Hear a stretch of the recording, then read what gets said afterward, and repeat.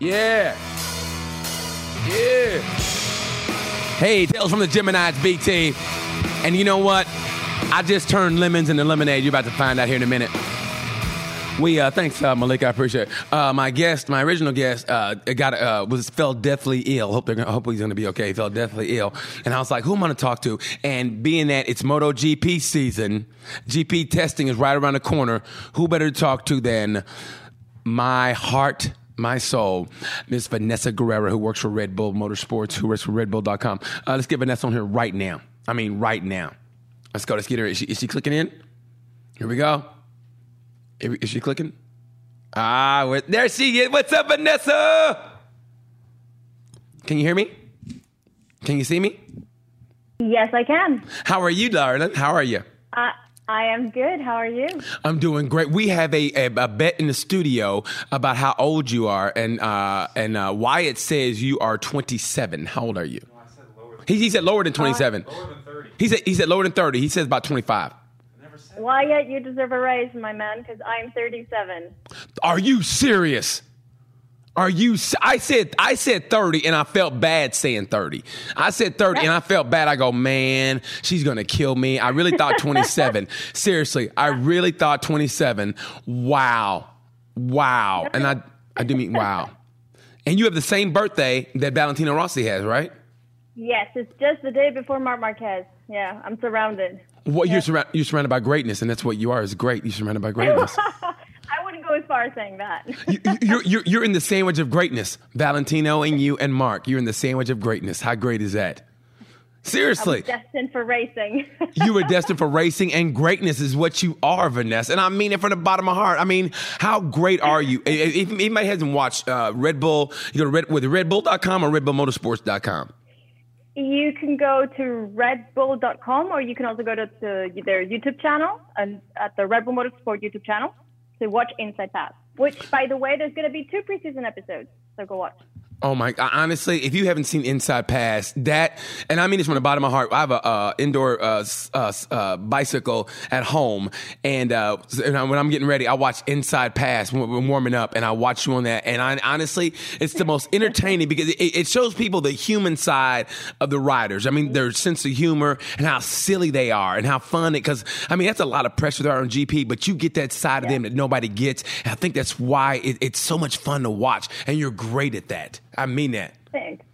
Thank you. It's always good, What? Yeah, go for it. No. I was going to say the one I watched, and we talked about this before. It was the one with Jack Miller. I think was it Rocco's Ranch? Was it Rocco's Ranch? Yes. Rocco's Ranch, if you watch it, and they're doing wheelies, and Vanessa crashed, and I damn near fell off my exercise bicycle. I go, no. And my heart skipped a beat. I go, no, my baby, no. And that's when I realized it could be destined between us, because I felt that way when you see, something happen to your baby girl, and you go, oh, baby girl, what happened? Aww. And yes, I did. It touched my heart. And I was like, that's when I realized, you know what? I need to fly across the ocean and come to Madrid and make that move, I think. Yeah? You're going to really go across the pond? Trust me. It would not. It would not be a big stretch for me to do it. Trust me. Nothing holds me back here. I would do that in a heartbeat. Be around GP and you in Madrid, my favorite city. I get to be an actor, act in Spanish movies, which are the best movies, by the way. And the food, man. Don't forget the food. Well, duh. And we could just feed each other food all day, like tapas and Did you see qualifying? I know. How about FP3? And we just all day long. How great would that be? Well, I'll be working, though. I can't really feed you if I'm working. Well, when you come back to the hotel room, I'll be that way. I'll be like, hey, guess who's got dinner ready? I mean, honestly, I'll be in the hotel room. I have dinner already laid out, so you don't have to go anywhere. And I take your shoes. You got it all figured out. I do. And I have your shoes. I take your shoes off and put your feet in like a little pot and put like a oil in them and massage them, because you've been walking around all day and my baby's feet is tired. Yeah.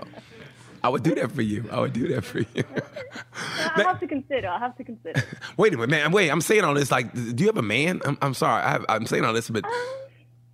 If you pause, it means you do. Let's just say I'm talking to someone, so we'll see where that goes. Well, good. I hope he treats you with the respect.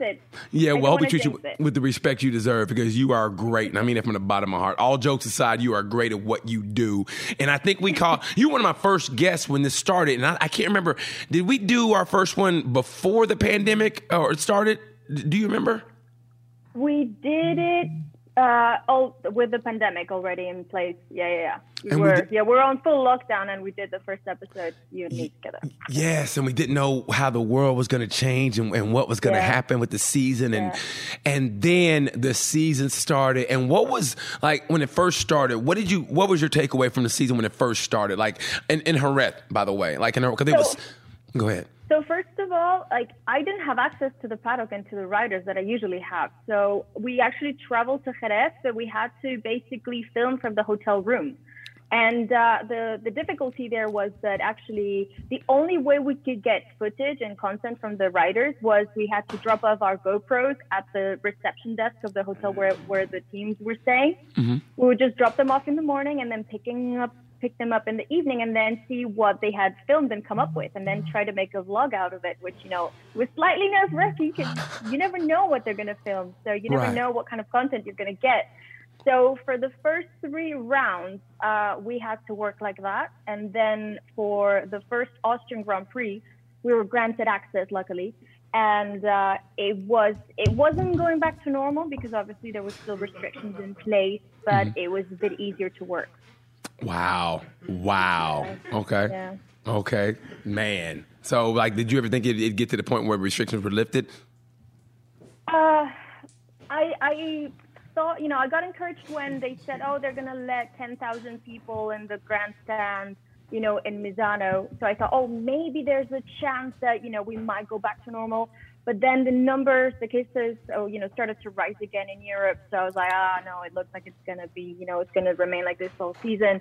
And it's looking like it's going to still be the same beginning of 2021, at least until the summer. It's going to be the same restrictions in place.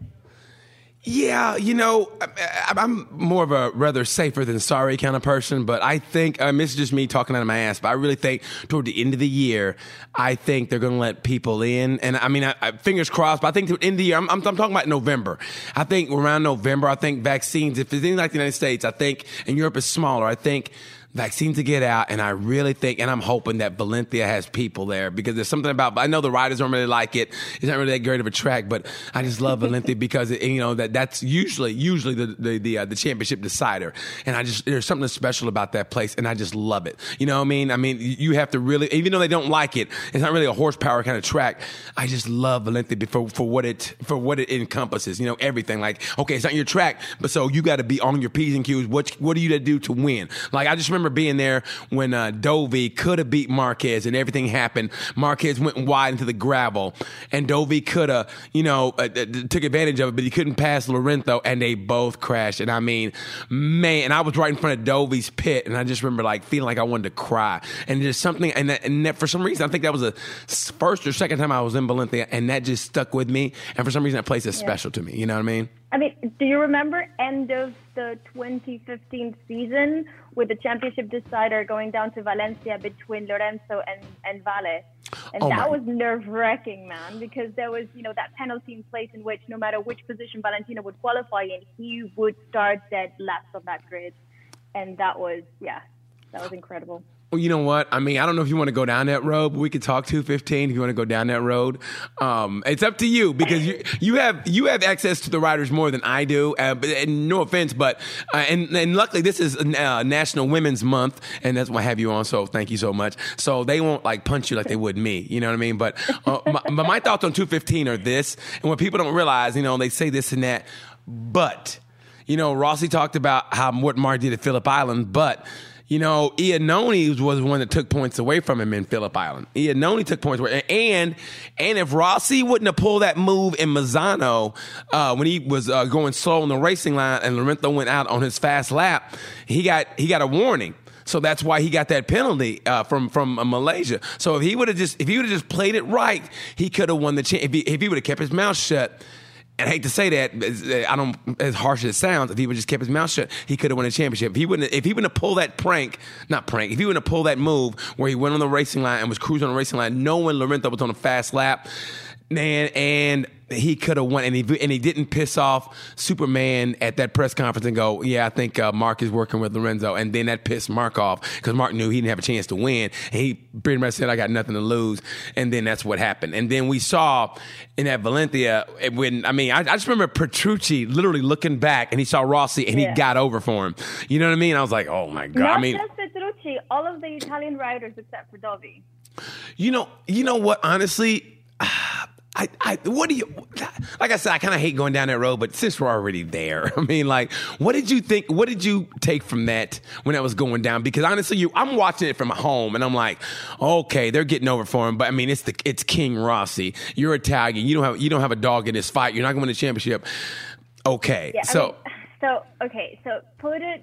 put myself in an Italian rider's shoes, it's your fellow Italian rider, fellow national. He has a shot, to get his 10th title, which is what Rossi desperately wants, I think, to equal Giacomo Agostini. And you have that one shot. What are you going to do? Are you going to get in the way of him, or are you going to try to give him, the chance to take that shot? Obviously, I understand what they did. In terms of racing, is it great? No. It's not great for the show. It's not really fair because it's not racing. It's just, okay.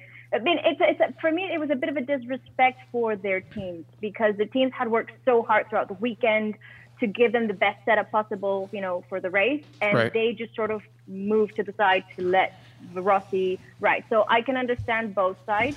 Mm-hmm. But at the same time, it's one for the history books. You said a lot without saying a lot. I mean, it's like I hear you, and that was like you said. You could be a politician, even though we promised not to talk politics, because that was a great political answer. And I hear you. It's not great for the show, but it's like the last. And you're right, though. The crews work hard. I mean, the more I do this, the more I almost feel bad is how annoying I am in the pits. I feel so bad for those guys because they're working so hard. There I am annoying them, but it's like I know. But like I said. If you're not up for the championship, it's like, yeah, do you race these guys hard? I've been there. I've talked to, I remember talking to Jonas Folger when it was a Moto3 championship, and he was stuck between Vinales and Rins. It's like he's in that battle. Like, what do I do? Do I stay in their way or whatever? But I want to win also. It's the last race of the year. I got to make myself look good. So you're caught between that battle. But all I know is, I just remember Mark. Like to me, he never passed Lorenzo, but it didn't look like he gave his best effort to pass him. And it just looked like that he raced Pedrosa really hard when Pedrosa came upside him and tried to pass him. Like he raced Pedrosa really, really hard. And then Rossi came up, and all Rossi had if Pedrosa would have passed Marquez, then Rossi would have won the championship. And Marquez raced Pedrosa really, really hard. That's all I remember. And then I remember him coming to the pits, and when Rossi came in, I gave him that long ceremonial line. Everybody was clapping, and I just remember at home, man, I felt like I wanted to cry. And that was the emptiest feeling in the world, man. When Rossi came in, and he had that look, he exhaled, he hugged his pit crew, and that dude with the bald head, I don't know his name. He looked like he wanted to kill somebody. I just remember that. I got with the bald head in his crew, and he had this look on his face like, I'm going to go and rip his head off. And Rossi came in, and man, I just wanted to cry. I felt so bad for him because in a way, I kind of knew. I mean, I hope I'm wrong. I just felt like that was his last really legit shot. I mean, maybe now... Yeah. Maybe now with a new team and he doesn't have his old team, sometimes that's what you need, that shot in the arm. But, he's an old dog. Can he learn new tricks? And that's what's going to be interesting about 2021, I think. It's interesting you mentioned that because he is bringing his crew chief with him from factory Yamaha to the Petronas Yamaha SRT team. So he is keeping his crew chief. He wasn't able to bring his full crew. Because, traditionally, back in the day, the crews would stay and only the rider would move. And then I think it was Casey Stoner who started off that sort of new faction of bringing your crew with you, which has been quite popular in the last, maybe 5, 6, 7 years. But Valentino's only going to bring his young crew chief. It's going to be his second season with him. So he's going to be able to build on, the relationship they've established, the working relationship they've established already last year.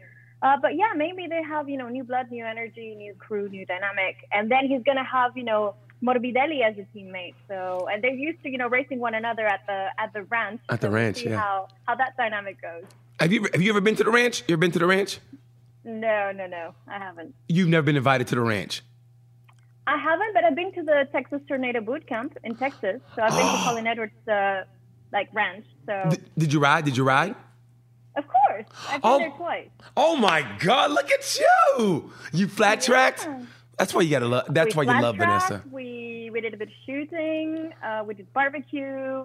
We did the whole bonfire at night. It was really nice. The whole Texas thing. You did the whole Texas. The Texas Yes, trifecta. The Texas trifecta. How did you like shooting a gun? How did you like that? I really enjoyed it. Really? I have to say I really enjoyed it, yeah. But again, I used to be a part of a airsoft club, so yeah. Really? Yeah, and I've done paintball. Yeah. Paintball is fun. We got to do paintball together sometime. That'd be fun. Me and you should do paintball. We'll try to destroy each other. How about that? That sounds good to me. That'd be great. Post-pandemic, let's do it. Yes, I mean, like I said, I really think the restrictions, fingers crossed, are going to be set aside, and then fingers crossed, and then I think the world's going to be open, and which means fans at the MotoGP races, and it's going to be so great. It's going to be so great. What from last year? What did you take from last year? Like, what was the surprise last year to you? If you can, what really sticks out in your mind? Like, wow, I wasn't expecting that last year. Well, first of all, the one memory I don't think I'll ever erase from my mind was the crash in Austria, in the first Austrian race. That crash between Zarco and Morbidelli, and then the aftermath of the bike sort of flying right in front of Viñales and Rossi.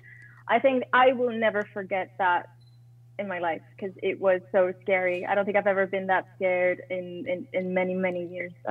So I think that's one of the moments that are like, ooh, never forget. And then I was very surprised by Morbidelli's consistency in his performance with the Yamaha, given that all of the other Yamaha riders were struggling so much. So for me, that was one of the things that surprised me this year. And then, Mead is not so much of a surprise because we do know that Mead is he is very talented. So we were sort of waiting for him to come. And in a way, I was expecting from Viñales 2-3 seasons ago what we are seeing of Mir now, if I'm honest. Yeah. You're not the only one, and I said this, and you can ask Wyatt. I said it. I go, man, the one rider I want is Viñales. For some reason, I feel like I connect with him because he said it when he had an interview with Matt Dunn. He was like, I'm a loner, and I don't really. And if you watch him, everybody else has an entourage except for him, man. He's pretty much like a lone wolf, man. You know what I mean? Yeah, but the thing is, racing is not an individual sport, and I think that's something that you need to sort of riders need to. Most of them integrate it. Is that you have a crew around you. You need to create that synergy. You need to create that magic around you to win that championship because it's all about the package. It's the bike, it's the crew, it's the rider, and it's Lady Luck next to you. It's like you need to have all of that, align for you to make everything happen, to get your best shot at a title. So you need your crew. You need to create that relationship with them. You can't be a loner. Because I think that those guys help deflect everything else. You got the helmet guy or whatever. Like Tom, who's Fabio's right hand man, or the dude with Jack or whatever. They're really cool dudes, but they can be the guys kind of the buffer. You know what I mean? Where all you got to do is worry about getting out, getting in that garage, and putting a helmet on, and going and doing your job instead of like, oh, I got to do this. And I just feel if Maverick, maybe it's a trust issue. Where he just has to be like, I trust somebody else implicitly. It comes down to personality, Some people are more outgoing, other people are more, they just like to stay, alone. And I think Maverick is more one of those introverted kind of persons, and that has an effect, on the people around you. The more outgoing you are, the more people are going to feel like they can relate to you because you're more open and you're going to talk more and you're going to create that bond faster. Okay, well, speaking of that, have you ever had Maverick on your show, on the Inside Pass?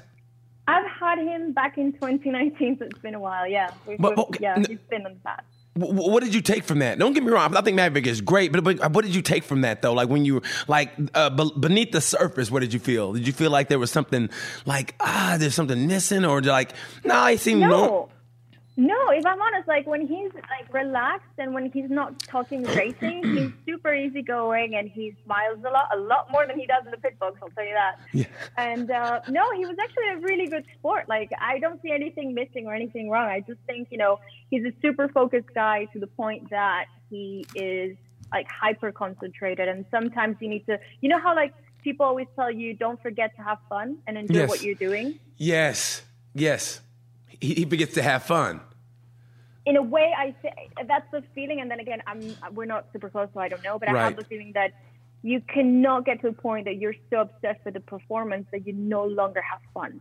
And that's when I think that's where the trouble starts. Well, it's funny you say that because I was listening to a podcast with Scott Redding, and Scott Redding said it's not fun for him racing. He goes, the only time he had fun was when he did like a track day, and he was, I think, an instructor or whatever, and he goes, I'm actually having fun. I think Neil Hodgson said the same thing. He goes, I think he did he taught a track day or something. He goes, wow, this is fun. But when they're actually racing, I think it's the pressure and having to perform. They have to get a good result or this and that happens that we don't know about. And it makes it so like it's a pressure cooker they're in. And they have to put that fake smile when they leave the paddock and take pictures and kiss babies. And people don't realize what goes on. So, I think you stumbled onto something when you said they forget to have fun, but it's hard to have fun when you got all that pressure on, you know what I mean? Yeah. I mean, speaking about pressure, imagine Fabio Quartararo. Like, I can't even imagine the amount of pressure he might be under when he's basically, he's now on Valentino's, side of the pit box. And, he's replaced him, which is quite something. And there's a lot of expectations that come with that. And you're now a factory rider. You're no longer a satellite rider. So there's a lot of expectations that come with that. So the pressure, is going to be there for him. So I'm curious to see how he will perform now with that added pressure. I feel the same way about Fabio also. I feel that Fabio, he had so much fanfare coming into Moto3, and it just didn't happen. You saw the promise, like, okay, this guy, when he gets it, he's going to get it. And I think, maybe if I'm wrong, maybe it just didn't happen. And then I think his body started changing. He started getting, taller, bigger, whatever.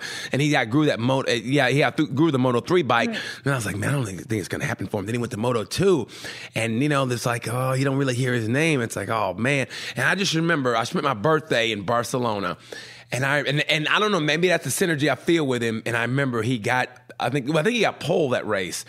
And then he won it. And I mean, that emotion he had, man. I mean, I think that's one of the reasons people love him, because he's young and he wears his emotions on his sleeve, and they counted him out. And what I love about GP is the stories behind the story. And, like you could count him out like it's over for him, whatever. And he never quit. And then you saw the promise in him. And then he got that MotoGP ride. And people are like, really, this guy? And now you look at what he's doing. So I think this year will be a telltale sign for him. I really think so also. And I kind of wish that crash in Jerez with Marquez, I would love to have seen he and Fabio duel it out. I think that would have been one for the ages. I mean, that race, the comeback on Mark's, that Mark was, doing was incredible. I think is one of the best ones I've ever seen in, the 12 years that I've been in the industry. That was like a great comeback. And had it gotten to that point where Mark and Fabio were, taking it down to the last lap, that would have been epic, as you said. Yeah, for sure. Who do you think would have won that last lap battle? Who do you think would have won? Honestly, Mark. I tell people all the time, I said, man, I've seen winners like Michael Jordan, whatever, and that different cloth of cut, and I mean it from the bottom of my heart, I say Michael Jordan and I say Marc Marquez is a close second. And people obviously in the United States don't know. That's why I'm going to move to Madrid with you. But that they don't know about Marc Marquez. And Marc Marquez is that cutthroat. I mean, I don't know if you saw the picture of him on that front row. He's eyeing, it's a great picture. He's looking at Fabio with this look I've never seen Mark have before, like, yeah, I'm going to bring it to you. And I mean, and that's what you love about Mark, that never say die attitude. And I think, honestly, with him there, and man, I hope everything goes right. If he's right, and he's like the old Marquez, and this field, I think, yes, yes, I think this is going to be the greatest field in MotoGP history. I really think it's the greatest field ever in MotoGP history. I don't think there is a weak team. There's not a weak rider. I think this is the greatest. I mean, what do you think? I think there's been a change of the guard in the MotoGP class, and in what way? Surely. In what way? In the sense that so Valentino is the last, let's say, like golden era of MotoGP. Like he's like the last rider from that era. Then Jorge's no longer there, Danny's no longer there, Dovi's not here this season. Maybe he'll be back next year if he has a chance. We don't know. But everyone from back in the day, Casey's no longer here. So the only one left is really Vale from those years. And now you have Mark, who is also now becoming one of the more mature riders, on the grid. Yeah. alongside Paul Espargaró, Aleix. I mean, Cal's no longer be here this season either. So there's definitely been a change of the guard. And now you see, young up and coming, like, John Meade, Alex Rins is now, he could be a very serious contender also this season for the title. There's a lot of, Morbidelli. There's a lot of talent. And now you have the 3 rookies that are coming up, which I'm very curious to see what Bastianini, Marini, and Martin do this year. Actually, I want to ask you, who do you think from the 3 on a Ducati are going to get used to adapt to the bike, faster? From the 3 of them. Martin. I think Jorge Martin, I mean, he finished up Moto2 last year, the last 3 races, like a monster. I mean, he matured to the point. I mean, in a way, I'm old school like Mark. He said you got to win the championship, then move up, or you deserve to move up. But the way he was riding, I'm going to say Jorge Martin. I mean, and I love Marini. He rides like his brother. He rides like his brother. But what Jorge Martin was doing last year, I'm going to say Jorge Martin. How about you? I agree with you. I agree with you. Actually, it's going to be a very close call between Martin and Bastianini. I think Bastianini is going to explode also this year in terms of like his performance and the way he's going to adapt to that Ducati. People don't realize Bastianini could have won the championship Moto3 that year Danny Kent won. He was in the running, and then he had that bad spate of races in the last, I think, before the flyaways. But let me tell you something. He was in it. I was like, who's this kid? And then he, kind of the Moto3, like, okay. Then he moved up. I was like, let's see how this kid does. And then when Moto2 happened, and some people get it late in life, and that's what I say. I'm getting life late. And I think, he's maturing into his own. Yeah. And you look at those pictures and how he is now and how he's matured as a person, as a man. And I'm like, man, the future for this kid and Marini, man, I tell you, GP is in great hands. I mean, great hands. But I think Jorge Martin's going to do something special. I really do. Yeah, we'll have to wait and see. I can't wait for the first test. Yes. To see what they're made of. Okay, so who do you think, who was a surprise last year as far as rider goes, and on what team? Like as far as like just performing, good or bad. Like I was expecting more from blank, or I thought this person was really gonna, and he exceeded my expectations, or I didn't think this person was gonna do that well. Brad Binder exceeded my expectations, winning his first MotoGP race within 3 races. I mean, That was like, what? Yes. What did he do? Yeah. What? That was a special moment. I was like, Did he just do that in Brno? Did he just win his first ever MotoGP race and it's only his 3rd race? Yes. I was like, okay, this is something very special. Yeah, And then... No, go ahead. I'm sorry. Go ahead. And then I was really expecting Fabio to win last year's championship. At the very beginning of the season, taking the 2 wins in Jerez, I was like, okay, this is it. That's it. Yeah, because I thought it was going to be Fabio or Dovi, and then it ended up being Meade. Which it's well deserved. There's been a lot of debate last year in the paddock before he got his first win about him being a world title, a championship winner without a win. But that was settled with his first win. But he was consistent. This is the thing. You need to be consistent because most riders, they have like ups and downs, but he was quite consistent, and that's why he managed to get all those points.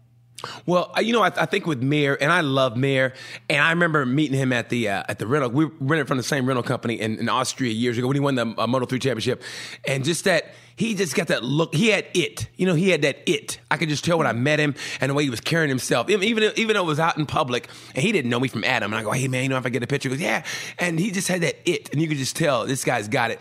But I think with Mir last year, where people had a problem was he didn't wow people. He didn't wow. Well, Marquez wows you. Like, you're forced to be like, okay, let's see what he's going to do. Where Mir, like you said, he's consistent. I mean, he was nowhere to be seen the first 3 or 4 races. Seriously, I mean, let's just be honest. And then he started boom, boom. And then, got the ball rolling. It's like a snowball effect, going down the hill. And I think the fact that he didn't wow you, that's what makes people go, But, I mean, he's a great rider. I think he's just going to get better. And people don't realize the first year, I think he could have got Rookie of the Year, but that crash in Brno when he joined the space program in the Czech Republic, that really set him back. Otherwise, I think he would have been Rookie of the Year. People don't realize that because it wasn't publicized. Yeah, you know who I have high expectations for this season? Who? Is Jack Miller on that factory Ducati. Yes. Yes, yes, yes. I mean, this is it for Jack. I mean, I personally feel like this is it. This is what you wanted. You got the factory ride. You've been with Ducati before with the Pramac team, and he had some bad luck. Like the tear off and blocking his air vent. Fabio's tear off, yeah. Yeah, blocking his air vent. And what else? What else was there that happened that wasn't his fault? There was something else that happened that wasn't his fault. There was a tear off, and there was something else that happened. He had to retire. I think he had a DNS. He had a technical issue. And was it the French GP? I think it was the French GP. There was a problem that he hadn't practiced, and they knew it was going to happen, and they kept their fingers crossed for the race, and the problem came up. Because I remember him saying that. But Miller, if he didn't have that bad luck, there was no fault of his own, and then Binder crashed him in the beginning of the race. Miller was in it to win it last year, and if he gets consistency on that Ducati, and I think he and that Ducati they're like sugar and spice. I mean, I think they're going to be like this. I think this year is going to be his year. And you know what? He is actually keeping his crew chief from Pramac Ducati. He's coming with him to the factory team, Christian Pupolini. So it's a good thing for him. Oh, I can't wait. He's carrying that momentum. Hopefully, he will carry that momentum by taking his crew chief. I think it's going to be great. Okay, so what do you think of Pole? I mean, he's got what he wanted now. I mean, that's what he want. Like he was with KTM, and I felt so bad for him when Binder took all the credit. He's the first KTM winner, and then Oliveira, to me, he took 2 wins, man. 2 wins. I mean, two great. And the funny thing about that is Oliveira talks shit about him. And remember he said, when Oliveira goes, some people aren't born with intelligence like that, just natural intelligence. And Paul read that and he goes, and the guy didn't even say he was sorry. And I read that and he just sounded pissed off when I read that. He goes, he didn't even say he was sorry. And he was in his head. And I ain't gonna lie, I love Paul, but I laughed when I read that. And it had to eat him up inside knowing 2 KTMs won and neither one was him.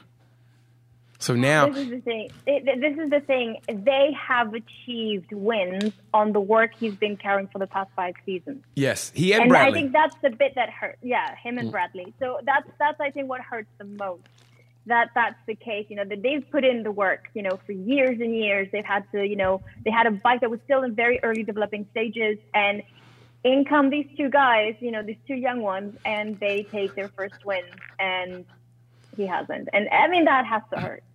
But then again, he's the one getting this factory ride with, you know, Honda, which is the most historically successful team in the MotoGP class, which also carries a lot of weight. You know, there's a lot of responsibility. And especially if Mark doesn't start the season next to him, he's going to be the one setting the tone, even though it's going to be Nakagami who has the most experience on the Yamaha.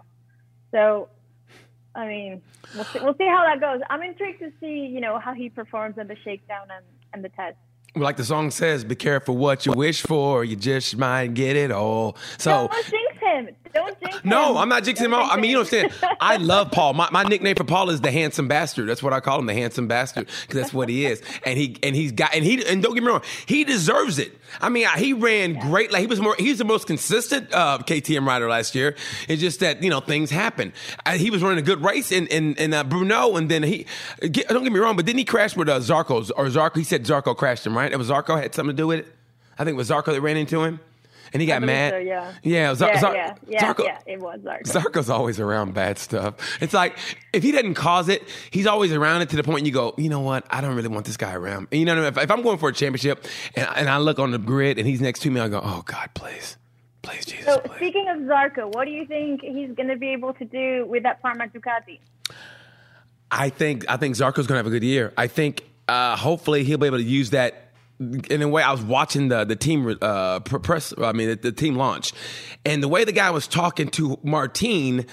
If I was Zarco, I'd have been a little pissy. You know what I mean? Like they talked to him like he was, you know, the belle of the ball, and meanwhile Zarco's like, hey, you know, I've been around too. You know, I've done a little bit here and there too. So I think Zarco is going to have his best year in MotoGP. Take that for what it is. I think he'll have his best year in MotoGP if he keeps it upright on 2 wheels. I think Zarco will have his best year in MotoGP. Podium, with this year's field, oh my God. I don't know about a podium, but I think he'll have consistent top 6s. And that's hard to say too, consistent top 6s. So I think he'll have his best year. Pramac a good bike, and from what he did with the bike he had last year and going to Pramac, I'm gonna say Zarco's gonna have his best year ever in MotoGP, and I think that with them fondling Martin, I think that Zarco's gonna take that and use that for fodder, and I think he's gonna have the best year. What do you think? Okay, so I think so far the best season for Zarco so far to date was with the Tech 3 Yamaha Satellite. Yeah, right. Like he wowed everyone in his rookie season. He really wowed everyone. He was also outperforming the factory guys, at most of the rounds. So I think so to date that's his best year.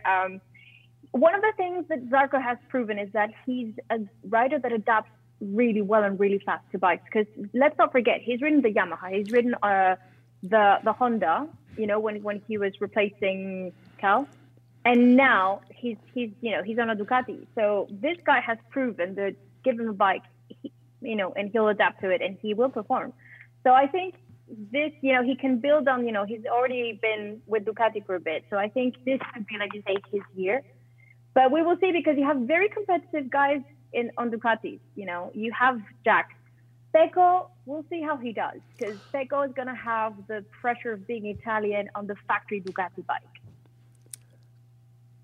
I think Pecco would do well. I really do. I think Pecco would do well. But I think the pressure, for some reason, I'm just thinking the pressure goes to Jack. And I don't know why I'm saying that, but I think the pressure goes more to Jack than Pecco. And you're right, though. I mean, no, you make a great point, because Pecco's an Italian bike. Yeah. And when they go to Mugello and they go to Misano, man, I mean, if the crowds aren't there, that's going to work in his favor, I think. But if the crowds are there, it's like, oh God, I got to do really well. This is our cathedral here. But I just think Pecco would do well. I mean, he did well with Pramac last year. Of course, he had the crash in that race. He could have won, but he's not consistent, though. He's not consistent. That's one of the things about Pecco. Love him, and he is talented, but he is not a consistent rider. Like, if you rely on him for the points. Well, if it's all little things. It's the little things. So if he becomes consistent, I mean, he's on a factory bike, so there's no reason he shouldn't get a top. No reason why he shouldn't get fighting for top 4, top 5 at the least. Mm-hmm. At the least. So I mean, pressure either bursts pipes or makes diamonds. So we'll see what he's made of. I mean, no offense to Nakagami, but even Nakagami said this. The pressure got to him when he was in Aragon. The pressure got to him when he was leading the race and he slid out. He said that in his own words. Yes, but we've seen Taka get out of his shell. Like, I think towards the end of last year, we've seen the potential that Taka has. And I think he's going to be very competitive this year, because I think he's not going to be afraid of showing his teeth, like we say in Spain, and being the fight. Like, I really believe he's going to be there. Yeah. I think Taka's doing, but here's, and I think he's being disrespected a little bit, but I think Alex Marquez is, and it won't be a surprise, I think he'll have a lot better season than people will give him credit for. Because I think last year, the way he performed in the wet at the French GP, and then he came back at Aragon and had a great race. So I really think that, they're sleeping on Alex. I think Alex took to the Honda a little bit quicker than they thought he would, and I really think he's going to have a great year. I mean, I'm looking for Alex to be in consistent top 5s. Alex is a smooth rider. Go ahead. Were you going to say something?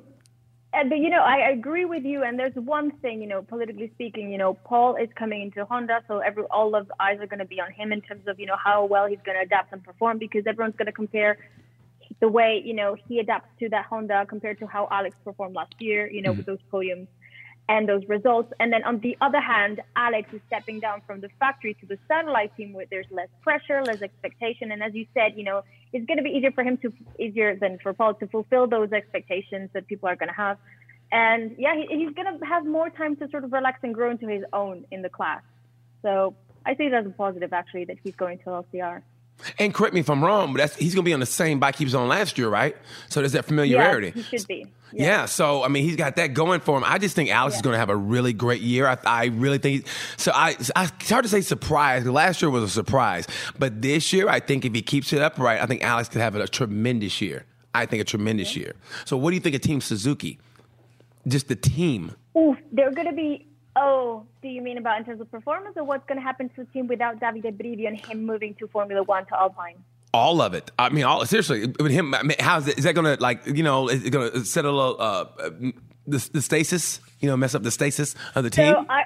So I think he's leaving the team in a very good place in the sense that he has created the dynamic between the Japanese and the European staff. But if you has that key figure, he's a key figure in the team because being a Japanese factory team, but you have also half of your staff is European, you need someone to bridge and to make the connection between the two cultures and two very different working cultures.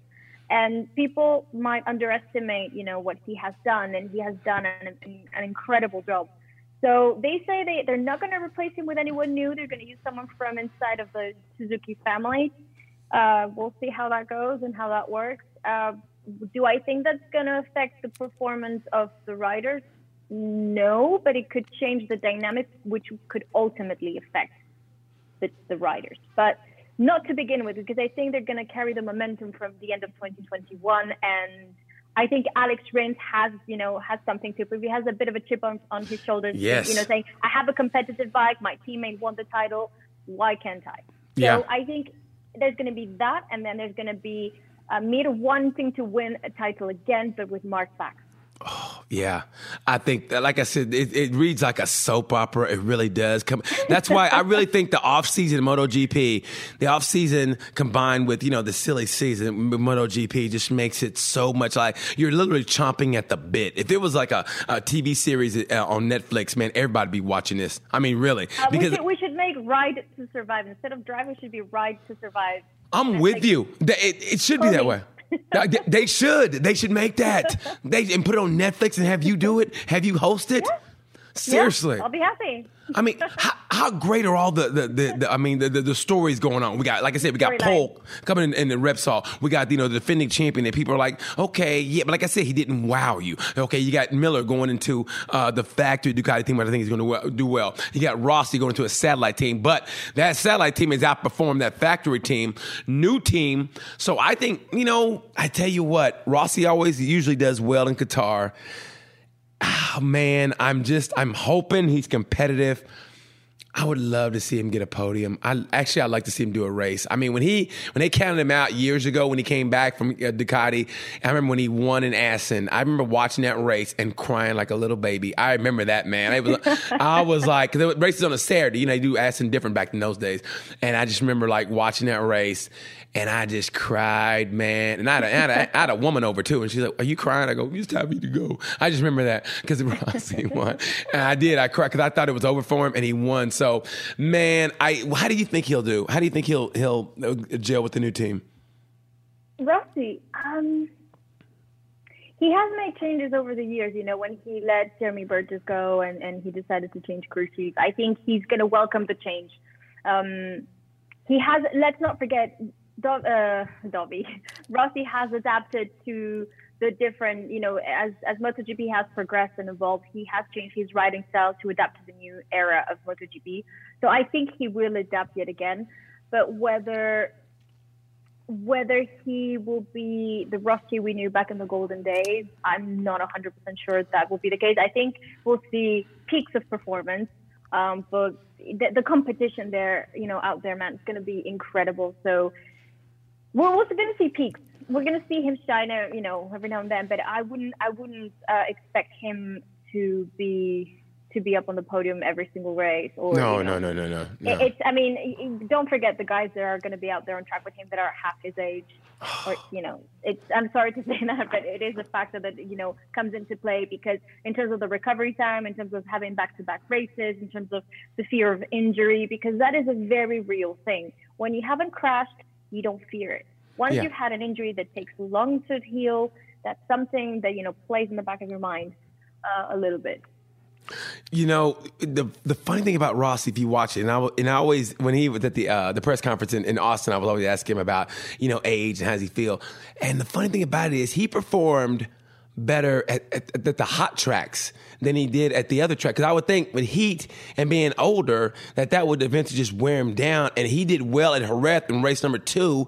You know, he gave Maverick everything he wanted. I mean, Maverick couldn't keep up with him for a while, remember? And he couldn't breathe. Maverick said he couldn't breathe because Rossi was on it and he made that mistake. But Rossi could have had a podium. I mean, he could have easily gotten second at that race, man. He was wearing Vinales' ass out. So, and it's weird because at the hot tracks, you would think, and then that'd be his downfall, but he actually does better there.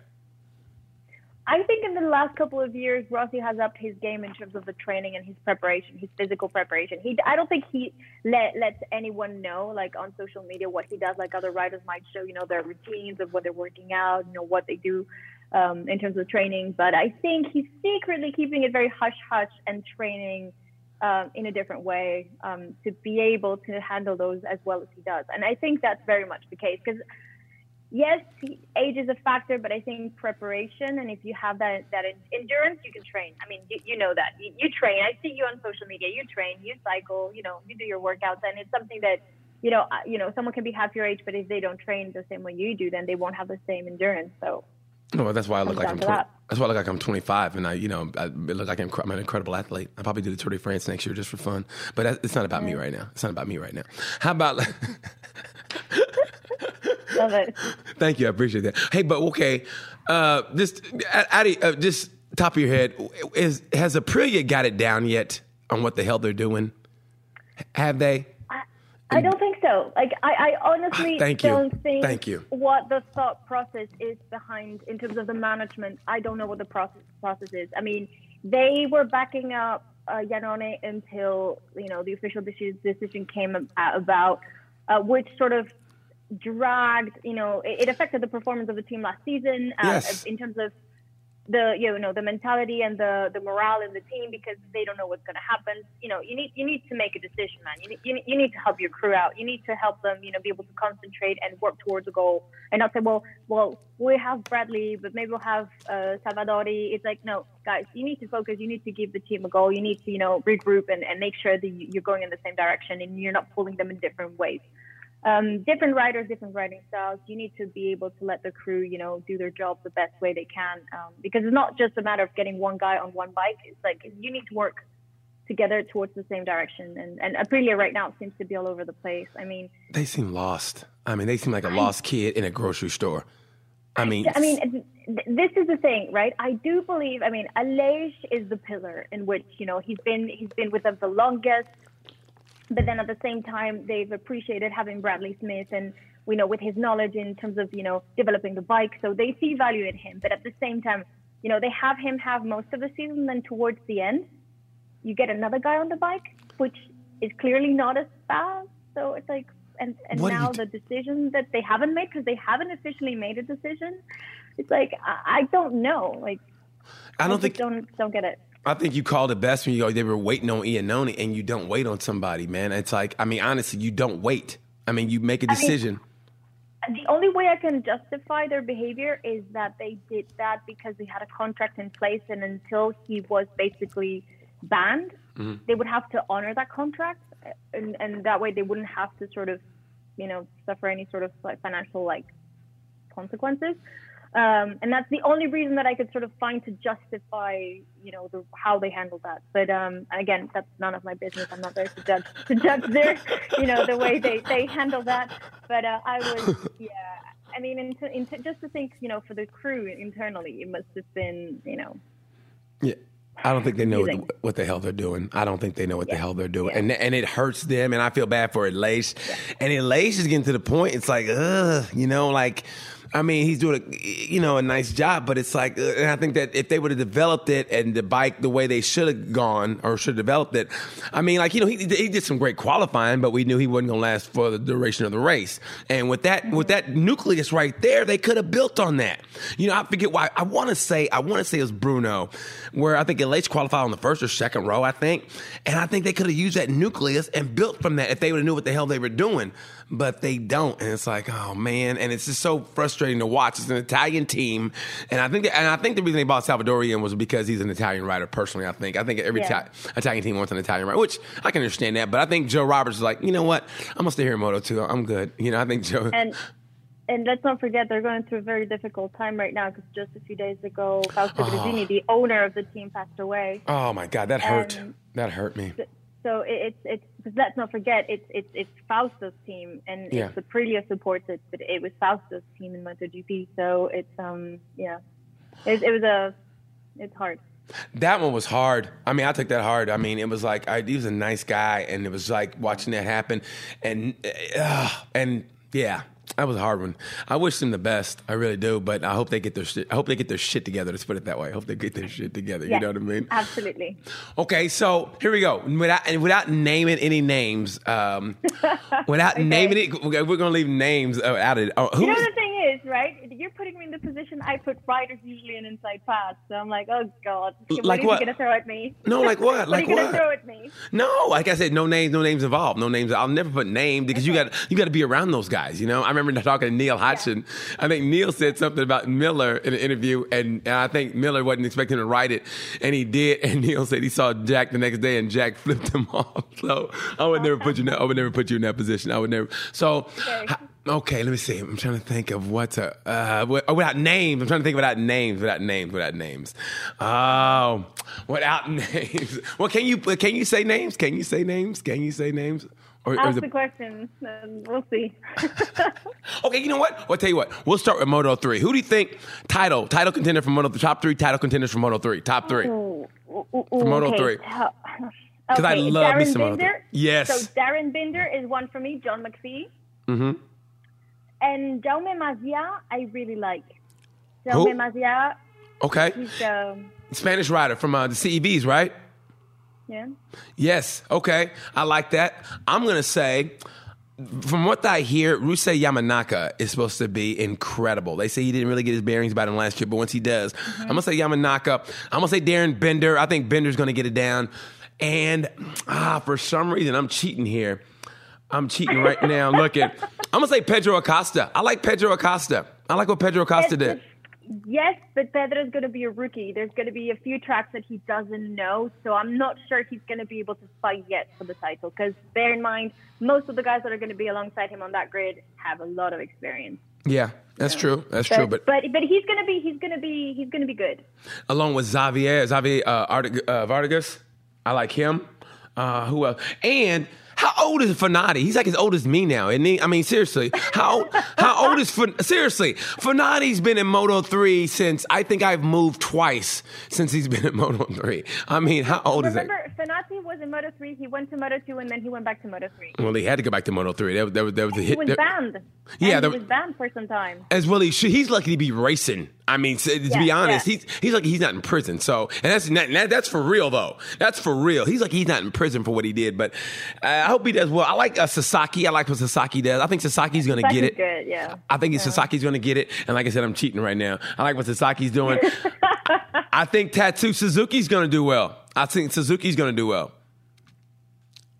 Suzuki, yeah. I think he's finally got it. And I think he's going to do really well. And I just, man, how did it hit you emotionally how he won when he won? I think it was on Marco's track. And, yeah.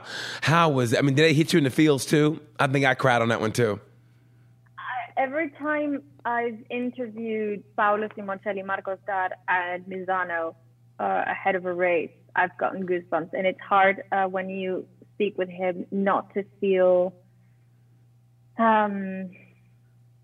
to imagine whatever he could be feeling, And the thing is, and kudos to him because he's carrying on a legacy. He is still in racing after suffering such a loss, and yes. The passion that he shared with his son, he is making him carry on in life. And it's impressive to see him there, that, he still has that same passion and same drive, and he treats his riders like they're his own kids. Yeah, they love him. They love him. I mean, he reminds me of my dad. You can see him cussing Suzuki out, but he loves him. You know what I mean? And when he won, you can tell he won for him. And that's what the thing about GP I love is that emotion. That is real. That is real passion. That is real. There's nothing artificial about that. When Fabio's pissed off and he shows it through his helmet. Remember last year, not last year before in Jerez. Remember when the bike seized up on him and he cried? Remember they had to come comfort him?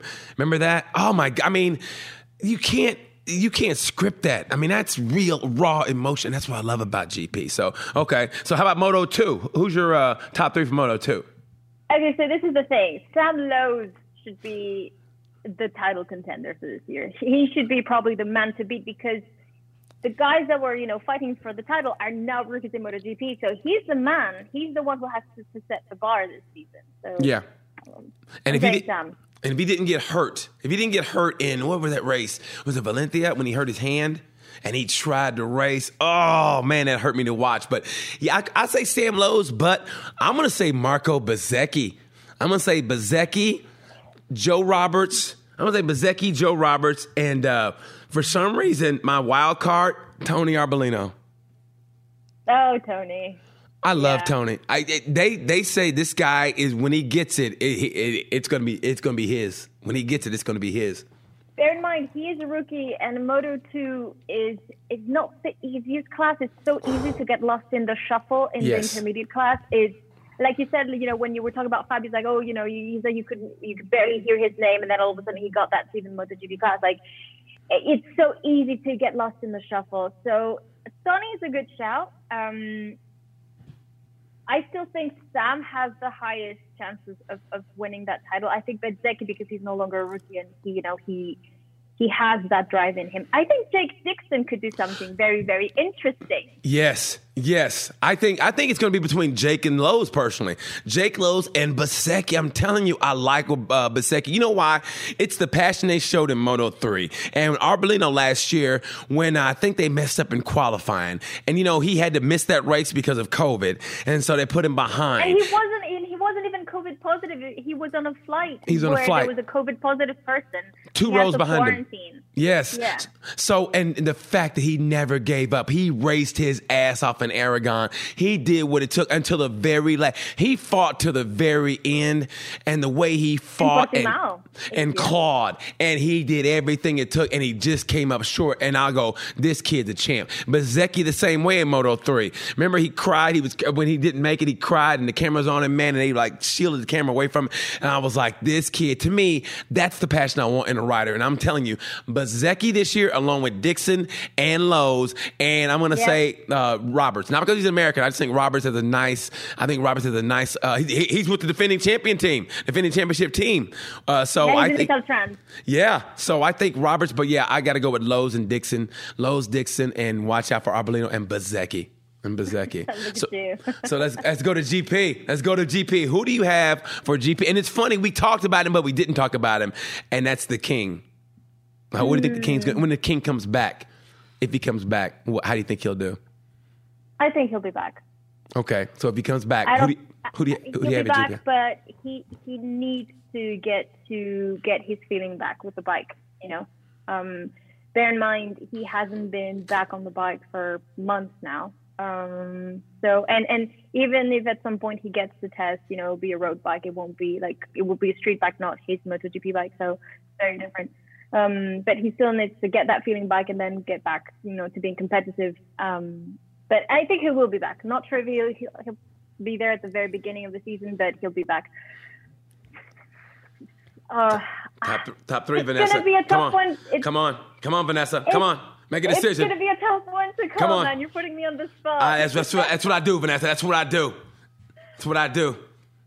Come on. It's harder to call than Moto3 and Moto2, to be honest, because the level is incredible. I think Mead is definitely going to be there. I think Jack's going to be in the fight. I think Alex Rins is going to be super hungry for that title too. Okay. Fabio. Yes. But like you called it though. He's got the pressure, and he has that pressure. So he got the factory ride. I think the Suzukis are going to be clear title contenders. Absolutely. Well, quit being a politician and give me the top 3. I can't, man. I can't. Prime Minister Carlotta. Come on, quit stalling. Give me the top 3. Come on, make a stand. You know how you ladies tell us either shit or get off the pot? I want you to, come on. Top 3. Top 3 doesn't matter the order. They're not in order. Oh, God, here we go with this. Yes. So Mir Morbidelli and Rins are going to be there. that I don't know. No, actually, no. And Jack, my top 4 are there. Those are my top 4 for the season. Not in that order precisely. It could be any order. Mir, Morbidelli, Renz, Mir. And Jack. Jack. And Jack. So Mir, Morbidelli, Jack. My top 4, not in that order. Okay. That would be my top 4. That's your top 4. Yours? My top 4, Marquez, Miller. Marquez, Miller. You got to go with the defending champion, Mir. He's just so smooth. And Morbidelli. I think Morbidelli over Fabio. I think Morbidelli's got a smoother price. I think between those two, that's almost a tie. You know what? I tell you what I'm going to do. It's going to be Marquez, Miller, and I'm going to take Morbidelli and Fabio over Mir. What about Mir? That's what I'm saying. It's a tough decision, but I'm going to take those over the defending champion. I think Fabio, because Fabio raced him so tough last year, and I don't know what the deal was. Maybe it's the pressure, but I'm going to say Fabio. So I'm going to say Marquez, Miller, Morbidelli, Fabio. Those 4. Mir 5th. Me, I know. Defending champion, I know. But I'm making a stand, Vanessa. That's what you do. That's what you do. I like your selection, but I'll switch Renz for Fabio. Okay. So now you want to switch. See, I gave you the chance, but somebody stood on the fence. See, I made that decision is what I did. That's what I did. I made it. That's the top 4 right there. Because I like I said, man, Marquez is from a different cloth. I don't know when he comes back, but when he does come back, and I said it in my article I write, Daddy's home and he's got the keys. And that's the way I feel about it. Bear in mind, we're not going to Austin in the beginning of the season. We're not going to Argentina, which are 2 tracks that are very favorable to him. So we're not going to go there. And we don't know yet what's going to happen in Thailand. And so actually, yeah, we are. It is scheduled for the end of the season. But, Marta has always been uber competitive first half of the season, because there are tracks that he really enjoys, so left-handers, more left-handers than right-handers. But we'll see. I mean, it's true. I mean, it's just Marquez, man. I mean, I don't care what you throw at him. You could throw a track he hadn't raced on before at night with no night lights, and he'd still find a way to win. You could put a flashlight on that bike. Because he hasn't ridden at Portimao with a MotoGP bike. He has with a Moto2, but not with a MotoGP. He'll still find a way. You watch. I mean, champions find a way, and that's what he's probably studying it now. We don't know what he's done. He's probably studying it now. I mean, that's just what he does, man. He's just a different breed. Okay, who's the surprise rider, MotoGP? The surprise rider this year, MotoGP. It'd be anybody. It'd be a veteran or rookie. The surprise rider of MotoGP this year. Surprise rider. Surprise rider. I think it's going to be one of the rookies, the ones that's going to surprise us the most. I'm going to go with Martin. I'm on the fence between Martin and Bastianini. I'm really on the fence with them because the rest of them, I mean, Marini, for whatever reason, I don't feel he's going to take to the class as fast. Yeah. Yeah, I feel that. I think Bastianini and Martin will. Yeah. So that's going to be the surprise for you, a tie between Bastianini and Martin. Okay. Yeah. I think the surprise for me will be definitely is going to be Jorge Martin with I'm going to say Zarco. I'm going to say Zarco also because I think Zarco's going to feel that like, oh, you think he's better than me? And, they kind of, like I said, it's just that the way they were talking to him with Zarco there is like the kind of disrespect, and hopefully he'll use that. So I got the surprise for me be Jorge Martin and then Zarco. So I think the Pramac team, period. Okay, so I'm just checking. Martin's gonna have Daniele Romagnoli as his crew chief, and Zarco has Marco Rigamonti. They're both crew chiefs with a lot of experience. They're in good hands, man. They have a very good crew. Okay. I mean, Zarco's gonna clearly lead in the team, but I think Jorge's gonna adapt really fast. Okay. Who's going to be the, man, I hate to say this, like maybe a disappointing, a drop-off. And I don't mean in that bad way, but you can see them having a drop-off. Like, That's a mean one, man. Like it is kind of, but I feel, I'll go first because sometimes. I don't know how the marriage between the KTM and Petrucci is going to be. I don't know. Yep, that's exactly what I was going to say. Petrucci and Iker, Luciano, I think that team, although their bikes are beautiful, those bikes are, I call them the Halloween bikes. They are beautiful. They're orange and black. I mean, they are beautiful. But yeah, I feel that way with them. And like I said, I hope I'm wrong. I want to be wrong on the prediction when it comes to like somebody having an off year. I want to be wrong. I want every one of those guys to prove me wrong. But I think I'm going to have to go with, that team. And like I said, I hope I'm wrong, but yeah. But I'm interested to see this year how Miguel Oliveira does in Portimao. I mean, can he pull that off again, what he did that last race? Oh, my God. That was a masterpiece. I think he can. Think so? I think so. Okay, and why is that? Why? Yeah. Because he's someone, okay, so this is the thing. He got the pole, he got the win. Home Grand Prix, first time ever for anyone in the MotoGP class to ride in Portimao. That kind of confidence plus being at home, it's just gonna, it's that momentum that you have. And if he has on top of that his home crowd, yes, he would explode there. It's gonna be the third race of the season, so we won't have people at the track. We won't have fans at the track. But I think it's very possible. It depends on how well he adapts to the new crew. Yeah, I think it's going to be great. I think it's okay. How do you think Binder's he already has the settings, man. He already has like a lot, the work done from last year. Yeah, I think it's going to be great. They're not supposed to change that much, so the job's already part of it's done. I think it's going to be great. I'm looking forward to it. Who's the most fun you've ever had on Inside Pass? The most fun rider you ever had fun playing with on Inside Pass? I think you and Marquez have a great synergy. I love watching you guys together. Y'all really do. You guys are like brother and sister, man. Y'all are fun. Yeah. So I say Marquez, but who is it? I've had good fun with Mark, obviously, with Paul Espargaro, with Jack Miller, even though he loves to take the piss. Absolutely loves taking the piss out of me. He does. He is maturing, though. He's getting a bit more serious now. Yeah. Or okay. so it seems. Yeah. But Paul's always a really good sport. Yeah, he seems like it. But the most fun, if you watch the Australian Grand Prix vlog from 2019, I mean, Paul just cracked me up because I did the blindfold challenge. Yes. And then in Japan, also 2019 with the chili and the sweet. Yes, I remember that one. Yes. I mean, it was, Okay. I mean, Paul and Mark take the cake. Is your job as fun as we think it is? Is it as fun as we think it is? Do you think it's fun? I think you look like, I'm envious. Not in a bad way. I'm just like, you know what I mean? 'Cause I love bikes so much, and knowing you, I'm so happy for you. But it looks like you're doing motorcycles, you're talking to GP riders, and you're doing fun stuff with them. So it looks like it's a lot of fun. But is it as fun as you think, as we think it is? It's a lot of fun, but there's a lot of preparation and work that goes into it for it to look fun and to be fun. Yeah. There's a lot that goes into it.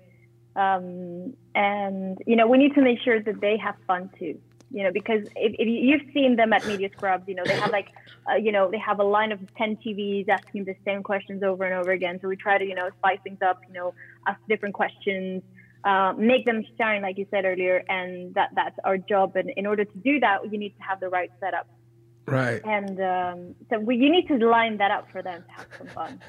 Okay. Who has there ever been a rider who you could just tell didn't really want to do it? I know one already that he's not even on the GP anymore. But has there been a rider that you that you could tell that this is the last thing they wanted to do? Like they had a really sour attitude. Yeah, Andrea Iannone was one that. No, that's the one I talked about. Yeah. Enjoy the format. He was one that was like, I have better things to do in my life. Instead of just taking it, and enjoying it, he was just like, this is not for me. And it's I can respect that. It's not for everyone. Well, now he's got a lot of time to do what's in it for him now. He's got a lot of time because he's at a GP, and that is a shame. Also, he did that to himself, but that was a damn shame. But do you think that penalty was too much? I think it was because he appealed the first one, and they were like, "Oh, really?" And I think that was almost piling on, if you ask me, personally. I think had he not appealed, like you said, maybe he would have gotten a lighter sentence, and he maybe could have come back. But still, had he been banned for 4 years or 2 years, out of sight, out of mind sort of a thing. And in racing, because there's so much young talent coming up, I'm not sure he would have had a seat, even if he had just had, a 2 or 4 year ban. In a way, I understand the FIM. They need to send a clear message to the young generations. Like, if you do that, you're going to get punished, and right. We're not messing around. So was it really tough? Yes. Was it necessary? You need to teach the young generations. And like you said, he did it to himself. Nobody forced him. Right. Okay. And you need to set precedent for the young ones. That's the thing. That's true. And so, but speaking of that and being absent, do you really think Dobie's going to come back next year? Or there'll be possibly a seat for him? I mean, with all, like you said, with all this young talent, around, I mean, I just can't see them going, okay, we're going to have room for a 35-year-old rider, even though he's a MotoGP rider, a 35-year-old rider to come in and help us. I mean, he's going to want to win a championship. He's not going to come back just to, go mid-pack. He's going to want to be with a contender. And, you've seen the youth movement in GP. So do you think that he's really going to come back? Yes or no? Yes or no? I would love for him to come back. I'm not sure there'll be a place for him. So I'm not sure. I'm not sure there'll be a ride in terms of the contract because I think everyone has pretty much a 2-year deal. Not all of them, but pretty much everything. Like Mark's locked in for 4 seasons. Most of them have 2-year contracts. Some of them are on their last year of their contract. So, but I'm not sure if the bikes that are going to become available are going to be interested to him. Because he has been offered, he's had the chance to go to Aprilia and he said no. He has been asked to be a test rider for Honda, and he kind of has declined that. That I know, maybe not. I don't know. Yeah. I mean, I've heard rumors, but nothing confirmed. Right. So, I mean, to be so secure in your own thoughts that you decide to cut yourself off because, for example, Bradley Smith, he was very smart about it because he became the test rider for Aprilia, and then the second that they needed someone to jump on the bike, he was ready. He maintained his fitness, the racer mentality, and he was he was ready for that chance when it came up. So. I think it's a waste of talent, the fact that he's not on the grid. It's a shame that Ducati and him couldn't find a compromise to keep him.